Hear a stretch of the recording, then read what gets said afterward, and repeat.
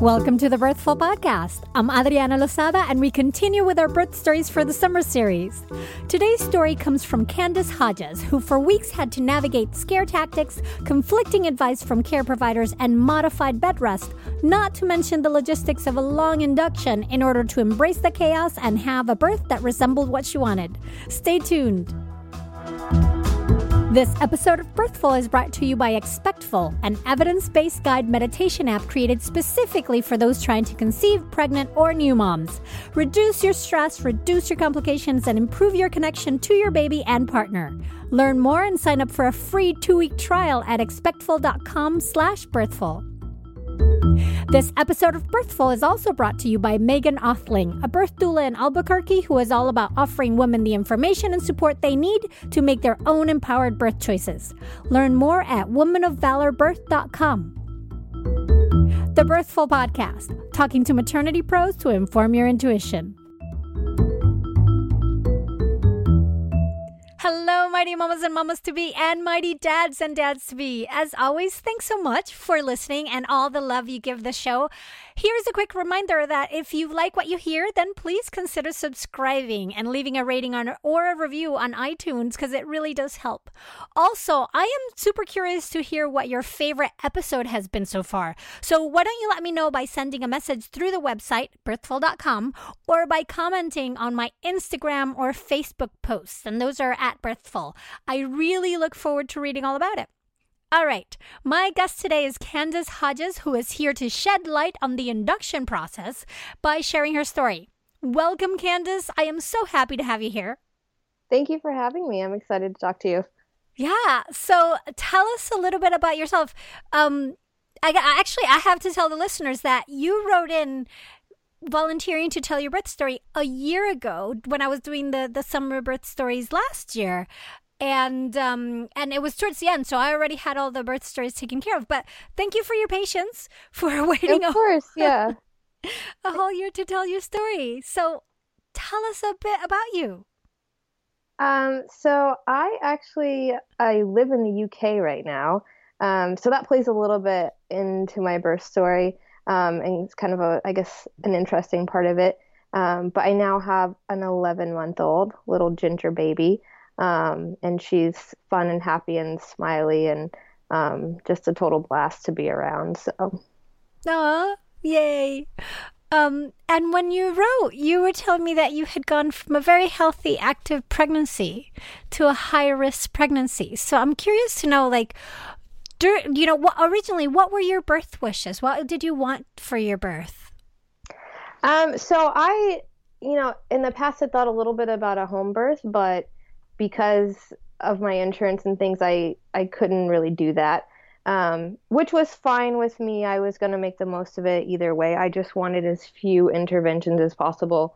I was willing to be 42 weeks pregnant or whatever it took. I didn't want to be induced. I wanted to just kind of let it happen naturally and really experience it, because I think that was it's an experience. You can't get that from anything else.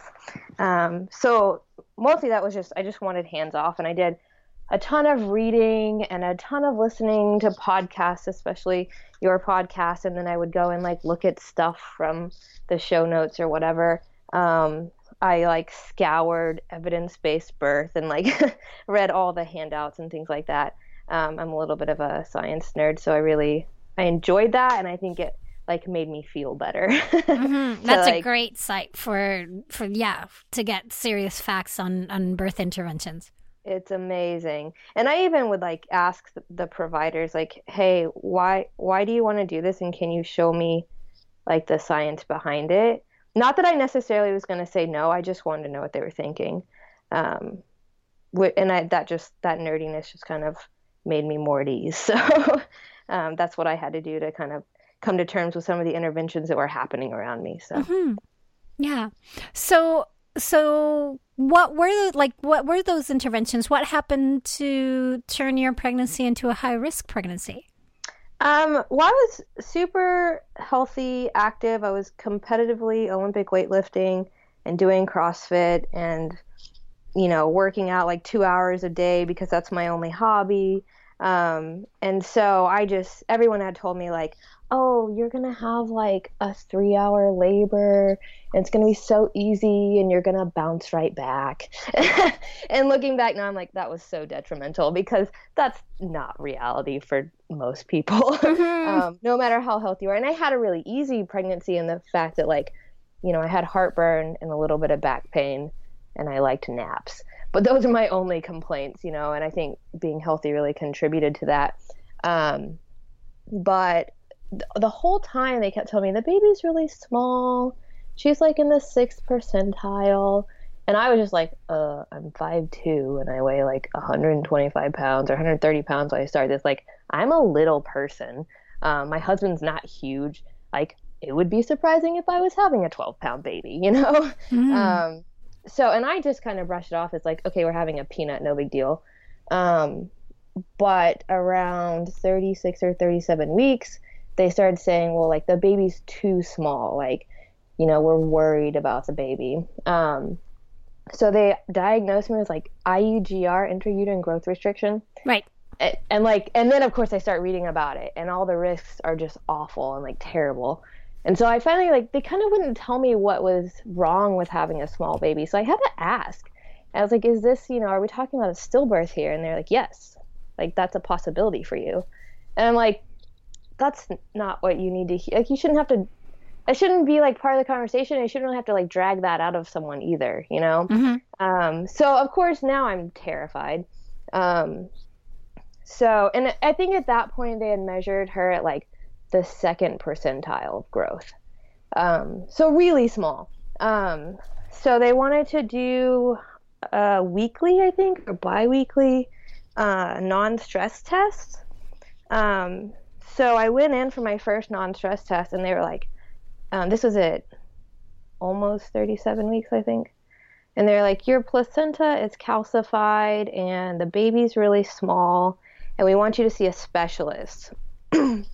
And we may have to induce you. And I'm like, I'm 36 weeks. Like, what do you mean you're going to induce me? Like, she moves all the time. Her heart rate's perfect. I feel fine. Like, what do you mean you're going to induce me? That's ridiculous. Not what I wanted, So I go to the specialist, and the specialist is British. So I'm seeing an American doctor. The specialist is British. And can I interrupt for a second? At this time, Sure. Were you in the U.S. giving birth or in the U.K.? No, so I'm actually in the military and I'm stationed in the U.K. So U.S. military stationed in the U.K. Okay. And that's how I got to see like both British and U.S. medicine. So that had me confused a little bit because you mentioned you wanted a home birth, but it was not because of your insurance. And I'm thinking, but if you're in the U.K., don't you just get universal health care? So yeah, it's a lot more common here. No, so they basically were like, you're in the military and you're gonna have this baby in a hospital. Which for my next or third birth, maybe I'll fight that. I don't know, but it just wasn't like, I was already stressed out about other things and I was like, I'm not gonna fight that fight. So right. And the hospital here is great and they have like birthing balls and yoga mats and let you move around and they have a pool and all this kind of stuff. So I was like, it's kind of not worth the fight this go round. So I go see the British specialist and he's like, there's nothing wrong with you. Your baby's small. You're small. It's not a big deal. And he said, but with IUGR, we usually recommend inducing around like 37 or 38 weeks. Or maybe it's 38 and 39 weeks or something. I was like, fine. Well, that gives me 2 weeks to go into labor. So I'm like walking, like every day I'm walking an hour, trying to just like walk this baby out of me. And I'm still going in for non-stress tests. And at this point, that first non-stress test, they told me, you're not going back to work. Like, call your supervisor. You're not going back to work until after you're done with maternity leave. And I was like, I have to go back to work and I just have to wrap up some things. Can I like go back to work for an hour? So I had to like ask to go back to work and tell my boss, like, I'm not coming back. And here are the things that need to be taken care of while I'm gone. And they just said, go home and eat and bulk up this baby. So I go in for like weekly non-stress tests. Every time I go into the American doctors, they're like, okay, so next week we induce you. And then I go back to the British doctor every week too. And he says, okay, so maybe the week after we induce you. And so at some point he had said like between such and such weeks, 38 and 39 weeks or whatever. And at 38 weeks, the American doctor's like, so we're inducing you at 38 weeks. And I was like, he said until 39. He gave a range. Can we just do 39? And they're like, fine. So I get to 39 and they try to induce me. And I just like I wasn't dilated at all. I just broke down into tears.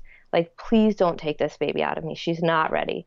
Like it just like broke my heart that I was being pushed into this. So I actually had to sign paperwork saying that I understood the risks and I understand the risk of a stillbirth on this paperwork, and like that I was accepting that risk. And I remember in that appointment, I'm looking at my husband and I'm like, well, maybe I'm wrong. Like maybe I just need to listen to the doctors.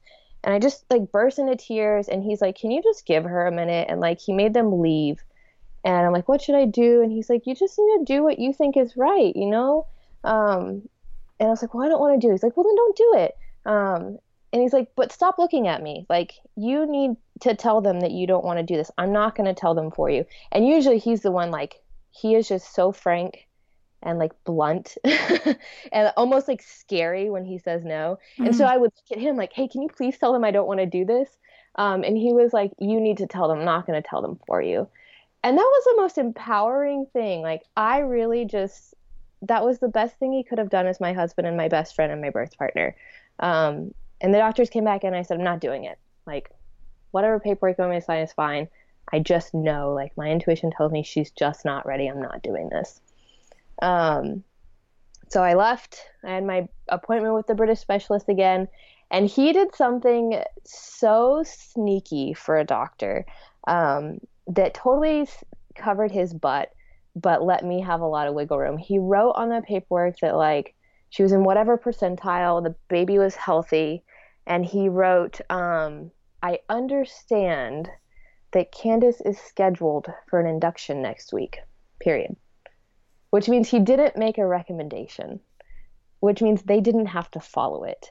So it kind of like almost took him out of the picture, which, it would have been nicer if he said, let her go to full term or let her go until she goes in naturally. But he just said, I understand she's scheduled for an induction, which took away the liability for him, but gave me a lot of wiggle room to argue. And I didn't realize he had written that until I left. And I knew that would be the last time really that I saw him. And I just kind of like secretly like, a nod and a wink, like, thank you, sir. Thank you for giving me that wiggle room, for not like painting me into a corner. So I went back, I guess now we're at like 39 weeks. And I finally talked to an American doctor who said, this is your choice. And it was the first time anyone had said that to me. Before it was like, okay, so we'll induce you next week, and like just kind of nodding. And there was never a consent. There was never an informed consent. It was just like, this is what we're going to do. And she was like, look, it's your choice. If you don't want to be induced today, we won't induce you today. And I was like, I don't want to be induced today. So she's like, fine. She's like, next week you're 40 weeks. He said, honestly, just given my guidelines and the litigious nature of our medical system, I really can't advocate that you go past 40 weeks. And I said, you know what, if you'll give me the 40 weeks, if I'm not into labor naturally, I'll finally, after weeks and weeks of being, asked to be induced, I'll do it. I'll give in. And how stressful those like 4 weeks of back and forth and Yeah. So thankfully I was on modified bed rest. So I was allowed to leave the house for like 2 hours a day. So thankfully I'm at home doing this and I'm not like trying to go to work full time. And my husband wasn't working at the time. And so like, I was just at home hanging out with my best friend, eating as much like cereal and peanut butter as I wanted, and taking 3-hour naps every day. And I think that helped a lot to counteract the stress. But yeah, there are definitely nights where I would like lay in bed worried, or she was super active. So if she didn't move for like 10 minutes, I'd be like, I need cold water and sugar. And I would like lay on my side, trying to make her move. Mm-hmm. So yeah, it was really, and at one point, I think in my 6-week postpartum appointment, the nurse practitioner asked my husband, like, how do you think things went? And he goes, I think it's completely unacceptable that you scared the crap out of her and stressed her out the last 3 weeks of her pregnancy. And my husband's a really super nice guy. He's really fun and cool. But when he has something to stand up for, he doesn't hold back. Like, he has no filter, like no social stigma. It just doesn't register for him. And that's how he felt. He was like, I think it's really awful that you did that to her. And, I kind of appreciated that he kind of stuck up for me, And I know it wasn't malicious. They were protecting themselves and following their guidelines. And I'm a medical provider myself. And so I understand that. I get it. I totally get it from their perspective. But it was awful to go through, And I totally appreciate your husband's point of view of saying that, because I think that even though we understand it, even though we know what it is, even though they were measuring and baby was measuring small, like they're following their protocols and doing all of that. I think people also need to understand that, pregnant women are in a very vulnerable state. And that's not just like, oh, let's protect pregnant women. No, it's documented that your brain is working differently. And so you're more impressionable. And also, we're talking about the life of your child. If somebody is more, like, nobody's more invested into things going right than you are for your child. So I think it is important that, that more people stand up like your husband and said, like, great, but that was not cool. Yeah. And the nurse practitioner is this like really bubbly, fun lady. Like the whole time I was pregnant and seeing her, I kept thinking, when I'm not pregnant, like we should go out and get cocktails because this lady's really cool. And like she just didn't know what to say. She's so positive, and that was such a harsh statement. She was like, okay. So I guess no one had confronted her ever like that. But so anyways, I appreciated that. So finally, this American doctor finally says it's your choice. And I finally, she said, I couldn't convince the high risk board to let you go further without really you signing more paperwork. And I was like, fine, we'll do it at 40 weeks. We'll do it. So I'm like praying and walking and trying to get this baby out of me. So I go in at 40 weeks. I think it was like a day or two before I turned 40 weeks. And I got a Foley bulb, which I didn't know what that was at the time. But I learned very quickly. So let's explain it. So it's basically almost like a catheter, like a angioplasty balloon that they would use in a heart valve, but it's just like a flat sac, and they insert it until it's above the cervix, and then they pump air into it. And then there's like a tail that hangs out of it, and you have this medical grade garter that's real sexy, and you like tape that to your leg, and then they send you home. And she said, every time you go pee, just kind of tug on it a little. And she said, at some point it might come out. If it does, just throw it away. If not, we'll take it out for you in the morning. And mine didn't come out until like the next morning. I got there, and I was like, can you please take this out of me? And I had to go pee real quick, and it came out. I'm like, thanks. Like, that was, couldn't have done that like an hour ago. And that's really interesting, because I've never heard anybody have a Foley inserted and then go home. Like usually it's more, you're coming in for an induction, you're here, we're not letting you out of our sight kind of thing, and then we'll do the Foley, but you're in the hospital and we'll just do this here. And the Foley is just trying to get in order to be able to insert the Foley, you have to be at least fingertip dilated. There has to be some space. Yeah. And it kind of pushes manual, pressure, like physically pushes the cervix trying to get it open but the Foley can only go so big. So it's like, I think 3 centimeters is as big as it goes, and then it just falls out because now your cervix is bigger than the diameter of the Foley. Right. And I don't know if it's because that's so mechanical and not hormonal, but that was almost the most painful or uncomfortable part of the whole labor, because there weren't like the happy hormones going. There was no excitement. It just like was really uncomfortable. Like I couldn't sit, I couldn't stand. The only thing I could do was like kneel on the couch and like hold myself over the back of the couch. And then like to pee, I couldn't really like sit down to pee. So it just like all of a sudden I would have to pee, and I would like run, as fast as you can run when you're huge pregnant with a Foley bulb, like run to the bathtub and stand in the bathtub. So it's just like really, it's just cumbersome, and you can't move, and just like, it's just back labor, and there's no fun hormones going on. So, And then you've got this nasty thing, like tube hanging out of you and a garter taping it to your leg. So it Right. just all around, it's just like, who thought of this? Yeah, and I have heard that quite a bit, that it is very uncomfortable to, and painful, and at different stages. Like for some people it's uncomfortable having it in, for some people it's when they put it in, for some people it's when they take it out. But yeah. That whole 8 hours was, and then on top of that, so it's 8 hours. They put that in at like, I think that appointment was like at 9 o'clock at night. And then you go home, you don't sleep because you're uncomfortable and it's gross. And then I went in, I got there at 6 o'clock the next morning and had an IV probably by 7. So now I have this IV of Pitocin. I'm like, I know it's going to be a long haul and I haven't slept.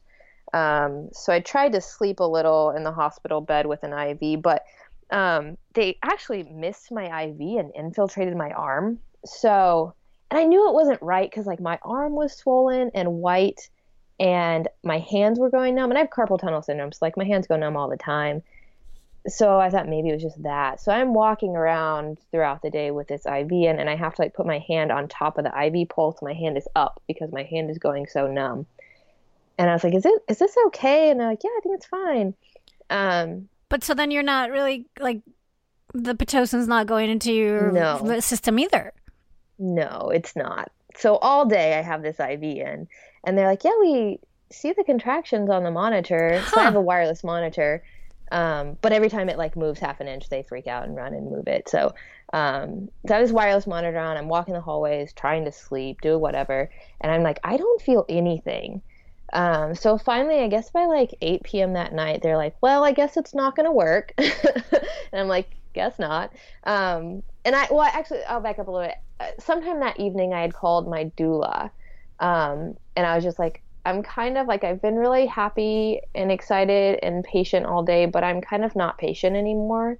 And I'm just like, I kind of just need to chat. Like, I just need someone. And my husband's exhausted at this point, too. He's sleeping on an awful bed. He didn't sleep the night before either. Like, he's tired. So she came and just hung out with me for a little bit. And finally, about 8 p.m., they're like, it's not going to work. Let's take a pit break. You can sleep.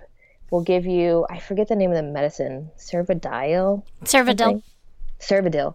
So they gave me a vaginal Cervidil and then woke me up like 4 hours later in the middle of the night to give me oral. And before all this, when they said they were going to give me a pit break, I was like, 1, can I eat? And 2, can you change this IV? And they're like, well, are you sure you want to be stuck again? And I'm like, yes, like, please stick me again because this is not right. Like, I know this Pitocin is not right. Like, I know this IV is not right. So they put it in the other arm and instantly I was like, oh my goodness, this feels so much better. Well, and that's like what I was going to say, that I'm surprised that you lasted that long because that, when they miss a vein and your arm's getting swollen and infiltrated, that hurts. It does. And I don't think it was a complete infiltration because, like, I mean, obviously there's pit all day and like 2 bags of saline. But I think maybe she might have like missed and then pulled back out. So she's in the vein, but it was just like leaking. Mm-hmm. I don't know how scientific that is. But something there was definitely something not right. Yeah. Yeah. So now I've got this IV and it's much better. I'm kind of half sleeping. I think they're taking my vitals still every hour, like waking me up, take my vitals and give me medication. And I'm like, could y'all please just leave me alone? So the next morning at 6, they go ahead and attach the pit to that new IV again. And I'm still, at this point, I'm still happy and excited and I'm okay. And about 2 p.m. or a little before I start having contractions, about 2 p.m., I was like, okay, at this point, like, I'm uncomfortable. I have to stop and squat when I'm having a contraction. And I just kind of want my doula here. So I called my doula and she came. I think she got there around 3. My doula, by the way, was like 24 weeks pregnant with her 3rd. She is a champion. Like, she is one heck of a woman because she got there at like 3 and massaged my back until I had that baby at 8 a.m. the next day. Like, she did not stop. And herself 24 weeks Mm-hmm, pregnant. mm-hmm. So she, I Go just think doulas. I know she's amazing. She is like freaking superwoman. Um, and I think I was her first client. So she'd been to many births because she's from a big family, but I think I was her first client. So that's kind of special, I think. Um, Mhm. so yeah, she was great. So she got there, I guess around 2 or 3, and had me kind of like lean over the bed with one leg on the bed and was like rubbing my back. And then as contractions started getting worse, I wanted to sit on the birthing ball. And I think I wanted to sit on the birthing ball because I had read that it like helps bring the baby down and things like this. And I think I just wanted it to go. Like I was ready to meet this baby. Um, so I kind of straddled the birthing ball and she's like rubbing my back from behind. And my husband's sitting in a chair in front of the birthing ball so that it won't like slide out from underneath me. Um, but I stayed there a really long time. And every time I had a contraction, I'm like super verbal and I'm just yelling. And my husband's sitting in the chair, so I'm like yelling in my husband's ear. Poor guy. None of us thought to like put the chair against a wall or something. He's sitting in the chair to weigh it down, and I'm just yelling in his ear every time I have a contraction. And they're long too. Like there's contractions were like, I feel like they're forever long. They're probably like a minute, And which I feel. these were, this is still with the Pitocin. This is all pretty much Pitocin-induced contractions without any pain, which they tend to be stronger and a little nastier than regular contractions. Which is what I've heard. And I did have a really sweet friend who has 4 kids tell me like a couple weeks before I was induced, she's like, I've been induced and I've had natural labor. It's no different. Which I don't know if she was lying or if she's just like, she's also superwoman. So maybe her labors were just, maybe she really did just handle the Pitocin really well. But I tried to keep that at the front of my mind. Like, I can do this. It's not different. I'm fine. But they were coming hard and fast. Yeah.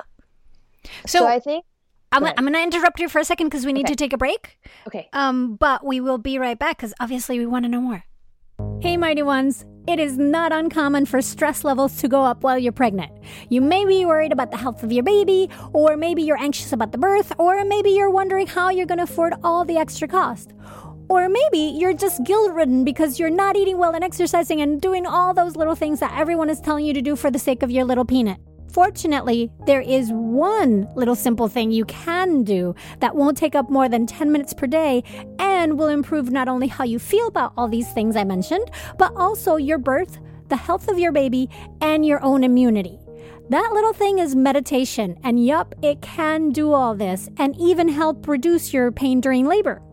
Don't know where to start? Easy peasy. Check out Expectful, an evidence-based guide meditation app created specifically for new, soon-to-be, or expectant moms. Learn more and sign up for a free 2-week trial at expectful.com/birthful. And don't forget to add the /birthful part so they know who sent you. And we're back, and we're talking to Candace about her birth story, and we're right in the middle of it. And she's this is the image I have in my mind. Last we spoke, you were on a birthing ball with your doula behind you, rubbing your back, and your husband sitting in a chair in front of you. And contractions are intense, about a minute long, and you're vocalizing strongly in his ear. Yes. And he was a champion about it. He didn't complain until later, which I think he has a right to complain about. So I think at this point, I think I was about 6 hours in. And remember, people had told me you're in great shape. You're going to have a 3-hour labor. My mom had a 3-hour labor. And so I'm like 6 hours in and I was like, I think I need to push. Like, I have no idea. So, and I think maybe that was just like, baby was moving to a different position and it felt different. So I asked the nurse to check me and she's like, you're 4 centimeters still. And that was just devastating. And like that, now I understand why people don't want to be checked, because that was torn. I was like, well, then maybe I can't do it. Like, it's been this long and I'm miserable and I thought I was ready to go and I'm definitely not. And I don't think then I asked for an epidural. I think a few hours later, I was like, maybe I just need to get an epidural. Like, maybe this isn't for me. Maybe it's a Pitocin making it worse. And my husband, who I'm making him sound like such a harsh person. He's really not, but he's my rock. And he was like, don't do it. He's like, you're going to regret it. You wanted to do this without, and you can't go back. So just tough it out a little bit longer and see how you do. So then I start telling myself, if I get the epidural, I won't be able to push, and then I'll have to have a C-section, which is scare tactic, but it's just what I needed to tell myself to kind of power through, I think. Hey, whatever gets you through it. Right. It doesn't Scare matter. myself Yeah. into, Yeah. which I'm glad. I'm glad that he kind of brought me back to reality and said, remember what you wanted. Because if it were just me in that room, I would have had an epidural, which would have been fine. And I would have had a healthy baby and it would have been beautiful either way. And there's nothing wrong with that. Yep. But it wasn't my goal. So I guess a few hours later, probably we're like 12 hours into labor now. I'm like, okay, I want to be checked. Like, I think, things are progressing. And the nurse checked me, and then they were training a nurse. So I had two people check me, which is just like, that was just so painful. I don't know if it's always that painful, but being checked was like, I would just yell while they were checking me. And they're like, yeah, I think you're progressing. So they call the doctor in. And the doctor's at home. She's on call. They call her in, and she checks me, and she just like, her face, she was so furious. She looks at the nurse, and then she looks at me, and she goes, you're 4 centimeters still. And I think she was mad because the two nurses checked me and thought I was like 7.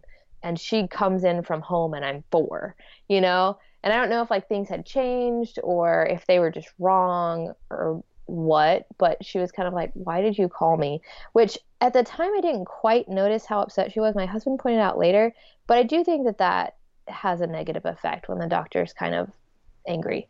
Of course it does. All the energies and like, even when you're not in labor in any place, regular place, and somebody walks in and is not in a good mood, you pick up on that. Right. Yeah. Right. And I didn't do it consciously, but I do think that, yeah, I think I picked up on that a little bit. So again, very disappointed. So I kind of progressed. I'm still verbalizing. I think my doula tried to get me to move off the birthing ball, and I did some. I tried all 4s and it hurt, and I just kept going back to the birthing ball. So I've been on this birthing ball for like 12 hours at this point, which I think probably was my, like, something I would do differently is I would just move. I would have just anything to not be in the same position. I think that really stalled me. It was a good position, but it just was the same position.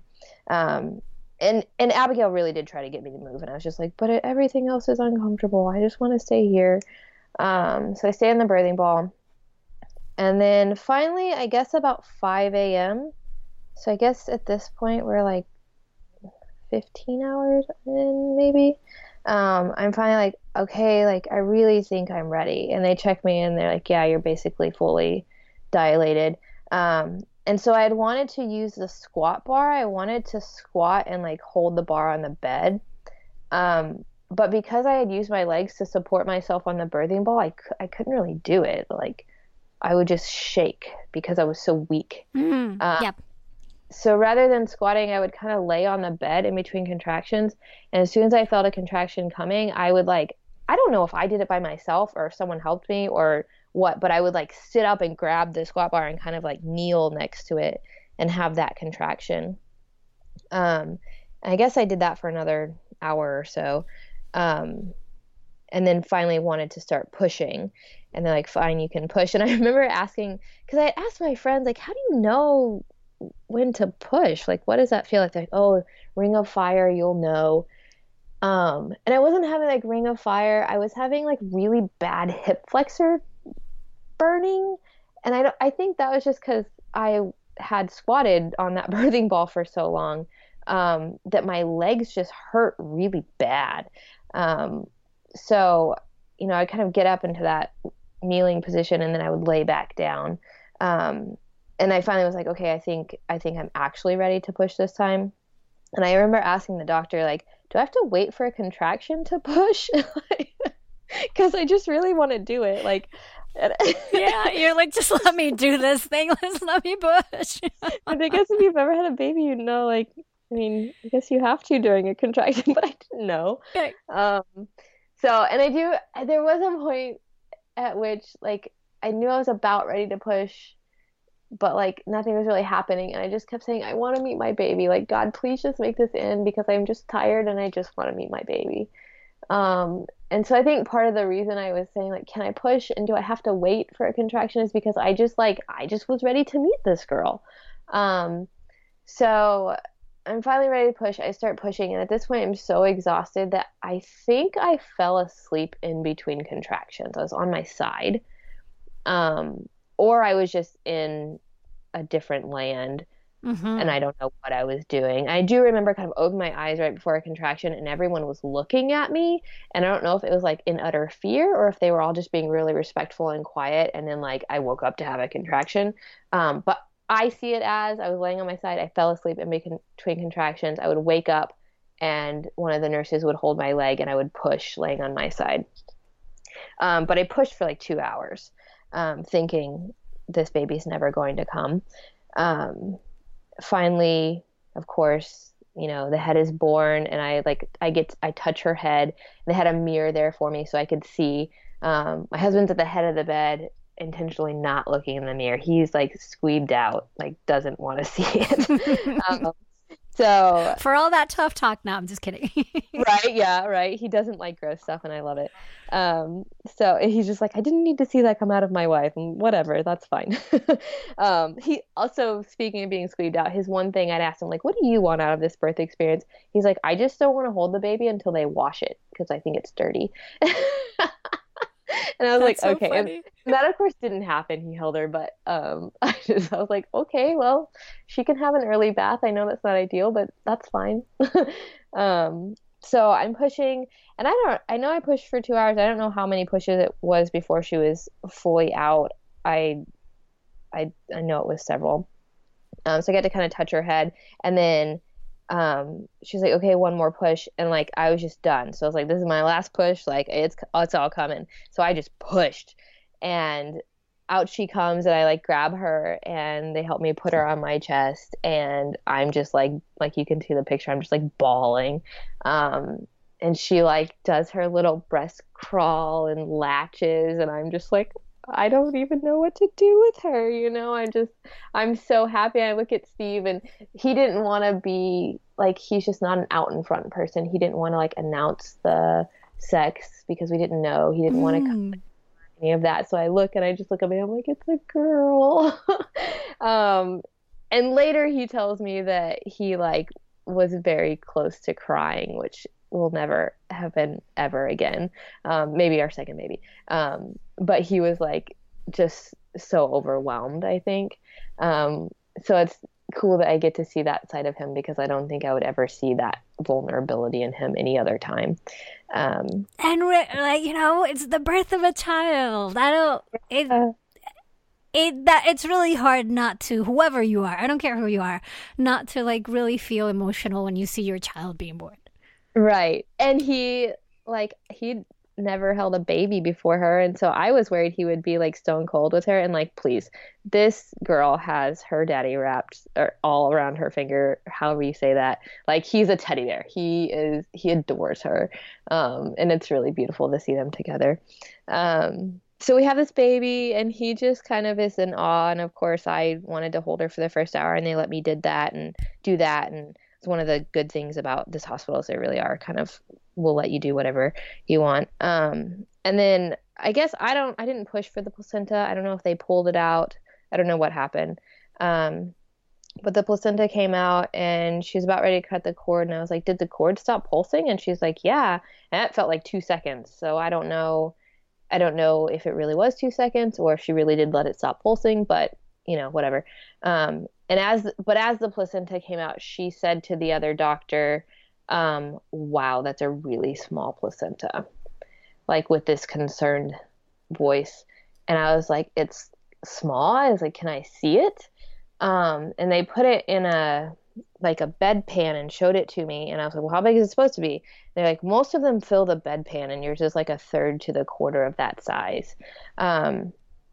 And you could see the calcifications in which everybody's placenta calcifies, and that's kind of part of how you go into labor.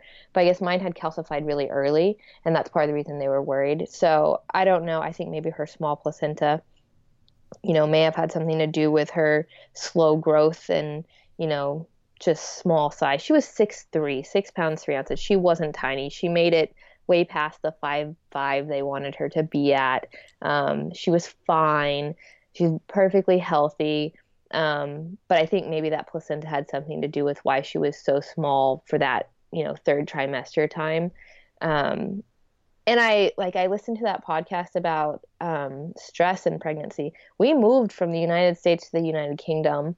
My husband couldn't come with me because of a passport issue, so I lived here for 3 weeks by myself. I bought a car, found a house by myself. Like, it was a very stressful 2 months in my pregnancy, and I think that could have definitely had something to do with why the placenta was so small and why she was so small.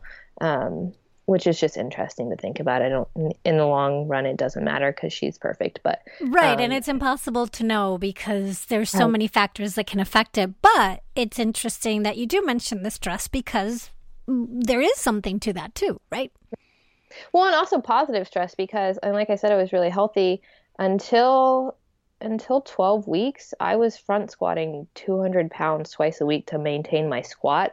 So I was still working out really hard, probably too hard. Mm-hmm. And while exercise is stress and it's usually good for you, I think maybe in that respect, I should have just listened to my body and been a little bit slower. I was tired, but I would still work out. Maybe I should have taken a nap instead. That's well, I'm glad you got to take those naps at the end, though. Right. Yeah. Right. And that's not an excuse to eat ice cream your whole pregnancy, but I definitely next time around will probably slow down a lot quicker. And I think that would be good for me and baby. So. Yeah. So, but all of that's really, I read a book called Exercising Through Your Pregnancy. It was the first book I read when I got pregnant. And it has some really interesting things about, placental blood flow and adaptations. And if you start and stop working out in pregnancy and how it affects your placenta, things like that. Oh, and so another reason why they were so worried about her and her size was the placenta was calcified and the blood flow to the placenta was really, the pressure was really high. And so they were worried about that pressure and it affecting her negatively, which I never really understood that, but that's part of the reason they kept wanting to induce was because of that pressure to the placenta. So yeah, there's all the nerdy stuff at that point. So they let me hold her for an hour. And then the male nurse, who I was a little upset that as I'm starting to push, probably halfway through pushing, there's a shift change and a nurse and a tech walked in, and I was like, no, that's weird. And then I was like, I'm busy, I don't care. But that male nurse was there after the first hour and took her and weighed her and measured her and then taught me to breastfeed. And he was amazing. He was great. So my initial kind of I don't like this turned out to be really great. And at that point, my husband had been up for 2 days or something, sleeping on an awful bed. And he's like, I'm going to go home and eat and shower and sleep. And I was like, that's a fantastic, most dads aren't allowed to leave right then. And I was like, please go home and become a human again. And when you come back, we can share this baby together. And so he went home, and when he came back, he brought me food he had eaten, and he was like, can I hold her? I was like, of course you can hold her. And he just was a natural. He just took right to her and was super comfortable, and didn't look at all like he was struggling. He's just such a good dad. He's a stay-at-home dad, and he's amazing. I think of the two of us, should definitely be the stay-at-home parent because he just is so fun and loving and patient with her and just creative, and she's so lucky to have her dad at home. So that's been really fun to see. Yay, that's fantastic. That's so good. And this whole story, Candace, does speak to a lot of flexibility because many things were thrown your way and you had changes and having to reassess and sort of reconfirm what you believed in or not, or have to decide over and over again, is this the right choice right this minute, and is this what we're doing? And even obviously leading up to the birth, but then during the birth with how long it was and the tiredness and the pain and having to find that strength in you over and over again. Yeah, it speaks to a lot, which is hugely important during birth, to have that flexibility. And then even when you're talking about acknowledging and realizing that your husband was exhausted and having him go like, yeah, go home, sleep, recharge, because we're going to do this together. So you recharge so that then I can recharge. But let's not both be depleted as we start, bring a newborn home. Right, right. Yeah, I do think I'm a planner, and I think motherhood kind of, either you continue to be a planner and go nuts, or you just embrace the chaos a little bit. And I think just personally as a person, as a human being, that's really, really been good for me, just to kind of be like, well, there are toys on the floor, and there's puke on my shirt, and it's going to be all right, So I think that should be a t-shirt. Embrace the chaos. Just embrace the chaos. Just embrace the chaos. Things are so much better when you just embrace it. What do you think was the most challenging part of all this? I think just like the failed expectations, like when I thought I was ready to push and I was 4 centimeters, that's when I almost lost it. And I did kind of spiral a little bit, and I'm glad that I had my rock there, and I'm glad that I had my doula there, because yeah, that was the hardest part. Like I just almost lost my brain. So that was rough.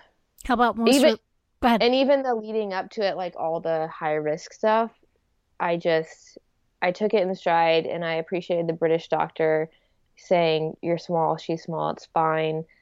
I had enough time to kind of recover and process that. So even that was kind of easier than that just punch to the ego and the gut and the tiredness saying you're only 4 centimeters. Yeah. Oh no. And I think we need to stress more how much force is needed for a cervix to open, like how much force the uterus needs to exert in order to get you dilated.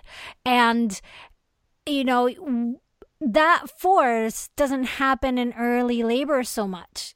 The early labor kind of does its thing, but it's when it starts getting intense that you can kind of go like, okay, now we're starting to make some progress, and there's no way of knowing how quickly that's going to go or how slow it's going to go, and then you add on the fact that in your case you're not really in labor, you're having an induction. It isn't until your body kicks in that then you're in labor, but before that it's all external. So even though you're at it for 24 hours, but it's 24 hours where you've been doing stuff and a lot of things going on, but there's no labor yet.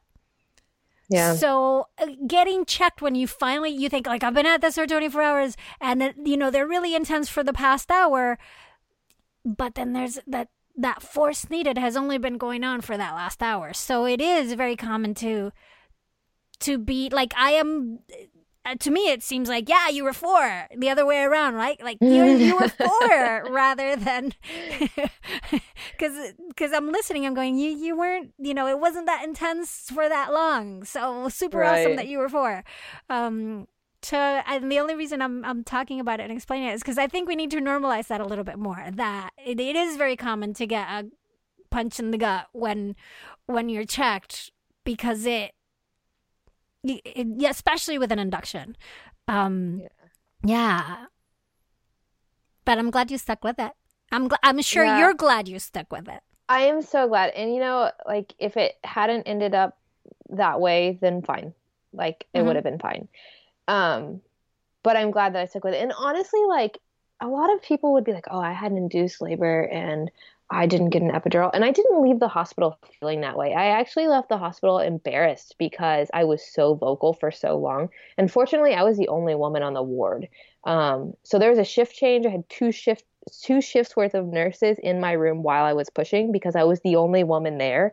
And it's probably a good thing that I wasn't that vocal with other women, like terrified in the hallway. But yeah, I left and now it's not quite that way, but I definitely left embarrassed rather than like, oh, I did this without an epidural. Like I thought I would be so proud, which I think would be kind of wrong. But it's just, I was very shocked at my reaction to that. So I think if it had gone a different way, it would have been fine, because even though it technically went, like I technically didn't get an epidural and that's technically my goal, it wasn't flowers and rainbows either. Like it was beautiful and I'm glad that it happened that way, but had it gone differently, I would have felt bad or good about something else, you know? Mm-hmm. Like it's never going to go perfect. Right.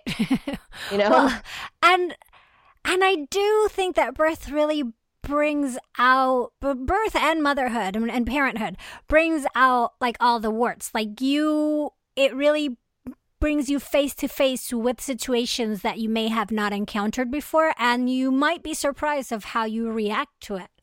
And it's that giving yourself grace and acceptance to you're doing what needs to be done, and it's what's going to get you through. Like, because I can appreciate the suddenly being very vocal and not realizing that that's what you were going to be doing, and having to process and deal with like all that, the layers that we put on top of you should be, if you're yelling and if you're loud, then you're out of control, and what does that mean? And like there's a lot of judgment in that. When birth is wild, you yell your heart out. But yeah, which is great, but if you're not like in that frame of my mind, and I know I was super loud too, and I was not in that frame of my mind, so I can empathize very much with your position, that I was like, I can't believe this is what I'm doing. You know, I can't believe I'm going to be screaming for 10 hours. Yeah. Yep. Because this is not what I want to be doing, but this is what I need to be doing. Right, exactly. And then we'll figure out later. Yeah, no. Birth is wild. Birth is wild. Is that on a t-shirt yet? Right? Yeah, birth is wild, and it does. It's primal, it's wild, so it requires you to go to places where you need to be uninhibited and loud and primal, or not. Like just like give yourself that space to be whatever kind of animal you're gonna be, because it's all right. It's all right not to be civilized. Yes. Wow. What now? I was gonna ask you what you would do differently. You did mention a couple of things, like you would move more. Next time, are there any other things that you think you would have done differently?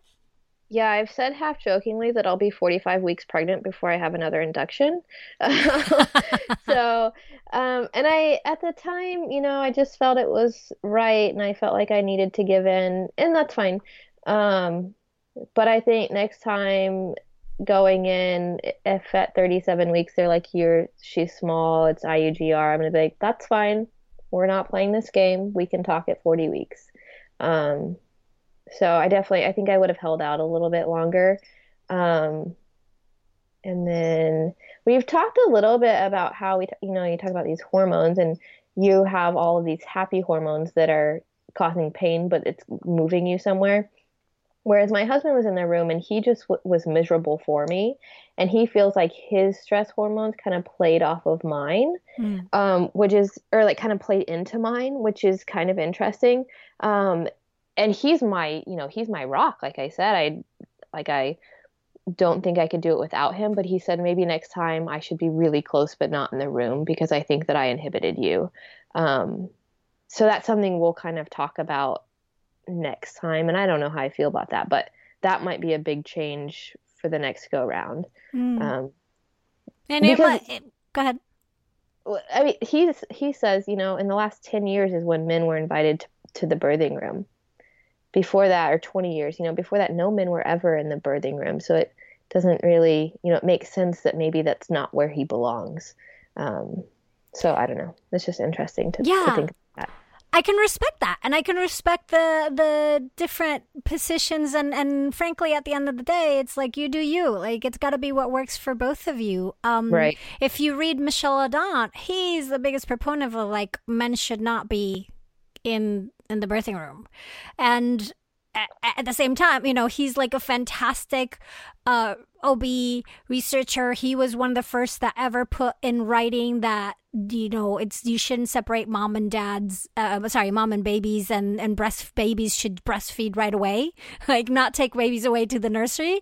He was one of the first ones who ever wrote that. Yay, so him. yeah, no, he's like, if you can read stuff and you being so brainy would really love Michel Ledant, because he is about the research and all about how oxytocin and hormones, how not just in birth, but what that is doing to us as a species in terms of our empathy, in terms of our relating to each other, because it is the hormone of bonding. And what does all this pitocin that we're adding, this, artificial oxytocin that we're adding to our births, how is that affecting us as a human race? Like, he's got really interesting ideas. And also does a bunch of data and information. He has, I'll link to his on the show notes because I can't remember exactly what the name of the website is. But if you Google Michel, and it's MICHELODENT,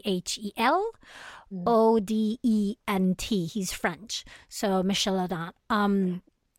That name sounds familiar, but I can't remember why. So I will definitely look him up because I love numbers and science. Wombecology. That's it. Wombecology.com or .org. Oh, that's awesome. Is the website. And what he's done is it's like a repository database so that's his main website. And he has another one, which is called Prenatal something, or it's a depository for all sorts of research and information on that first,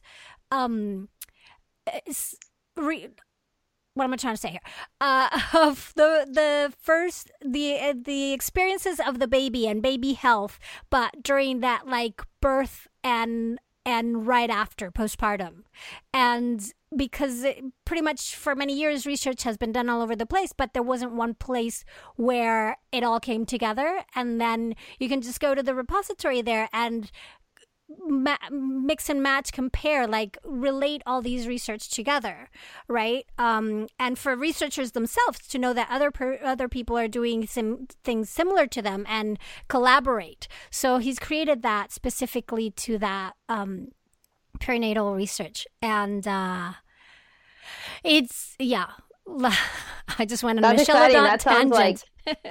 That sounds like the way that things change in medicine, though. Like, that's what medicine needs, is real hard evidence and facts. Because even some of the things they recommend, like heart rate shouldn't get over 140 while you're pregnant, that was an arbitrary number chosen in the 80s for the average woman. Mm-hmm. Like, yeah, for exercising, right? Yeah, that doesn't mean anything. And so I think a huge depository of research could be really, really powerful in the medical community, because doctors want, as a provider, you want hard proof, because you want hard science, because it's on you if it doesn't work. So that's really cool and exciting. Yeah, he's got some really interesting things, and he's very much about the need for you to trigger your primal brain during pregnancy and during labor, and not be observed, and have like a quiet environment and dark and very, very primal, right? So he's even like not so much into doulas, because he says moms don't need support. You just need to witness. But they're doing the things. It's all about you doing the work. So he is really, I'm kind of painting him in a bad light. He's not. He's fantastic. Like, no dads in the room. No. That sounds awesome. Yeah, he's all about promoting physiology. So yeah, in terms of, that might be an interesting read for you guys if your husband's thinking that maybe his place is not in the birthing room. Yeah. Cool. It'll be a long discussion, but I think it'll be really interesting. Yeah. So. And hopefully next time it'll be like an induction won't be an issue. So you'll have your own happy hormones that feed to him differently. Right. I hadn't thought about that. That may be different. Like, I may affect him differently. Mm-hmm. So. Right. Yeah. And because we mentioned it a couple of times, I'm going to like do a little like wrap up of what the difference is between oxytocin, your own oxytocin, and pitocin or syntocinon, how they work differently. And basically it's, so yeah, they're both hormones, but your own oxytocin also works as a neurotransmitter, and it crosses the blood-brain barrier, and it tells your brain, hey, we're contracting, send endorphins. And so your body goes, okay, here's your endorphins. And contractions feel more like a wave or a mountain, like it goes up and down. Whereas the general, feeling of just Pitocin or Syntocin on contractions is more like, boom, it hits you like a wall and it's over.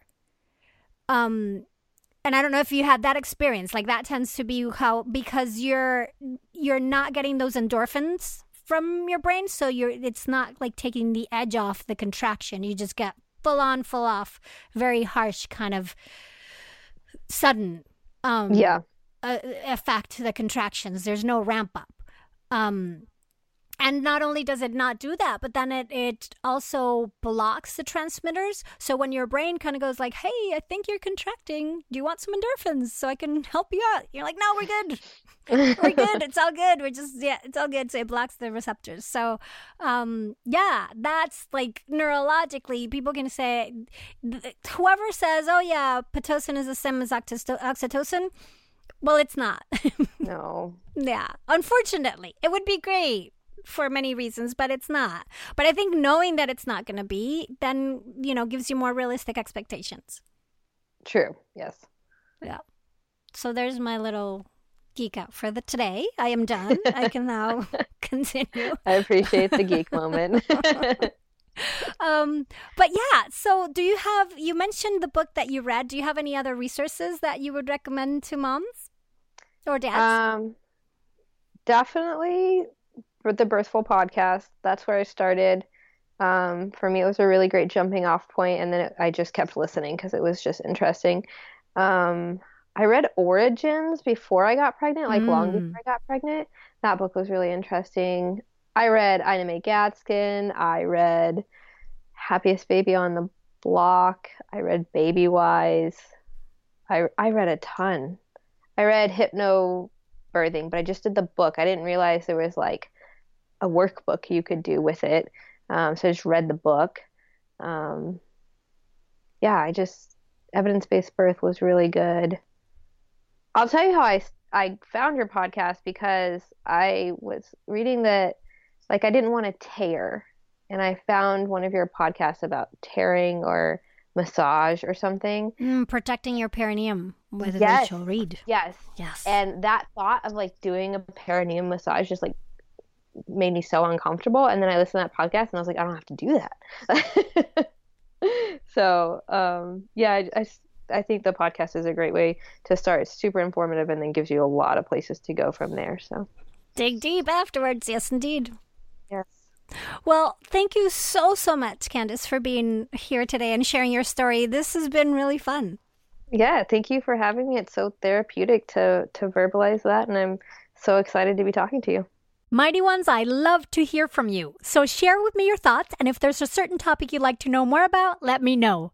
Go to birthful.com where you can learn more about me, the show, Patreon member benefits, send me messages, and more.